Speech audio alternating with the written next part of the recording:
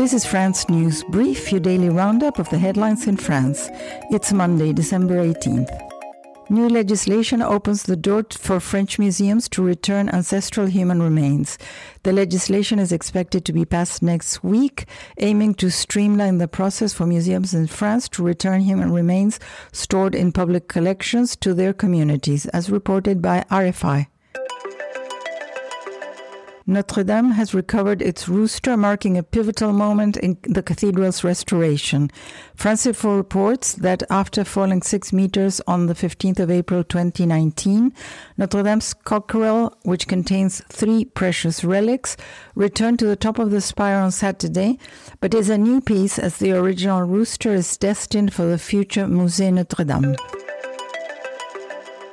Nobel laureate Nadia Murad and 430 U.S. citizens of Yazidi background are suing French concrete maker Lafarge over alleged Islamic State support, The Guardian reports.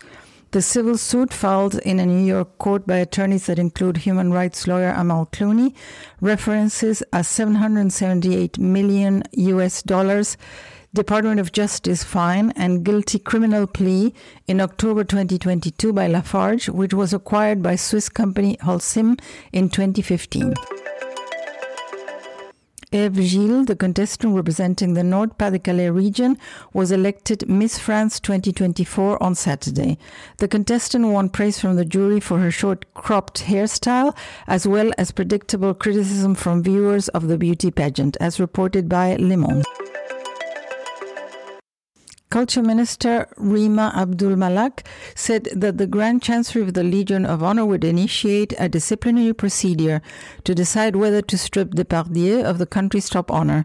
The actor, who was faced new backlash after a documentary aired with new accusations of sexual violence and footage of misogynistic language, said through his lawyers that he has made the award available to the minister. The courts requested a new impact study for the extension project of Nice Airport. The extension works, which have already begun, will be able to go ahead despite this decision, as reported by Le Figaro. Thank you for listening to France News Brief, your daily roundup of the headlines in France. Stay informed.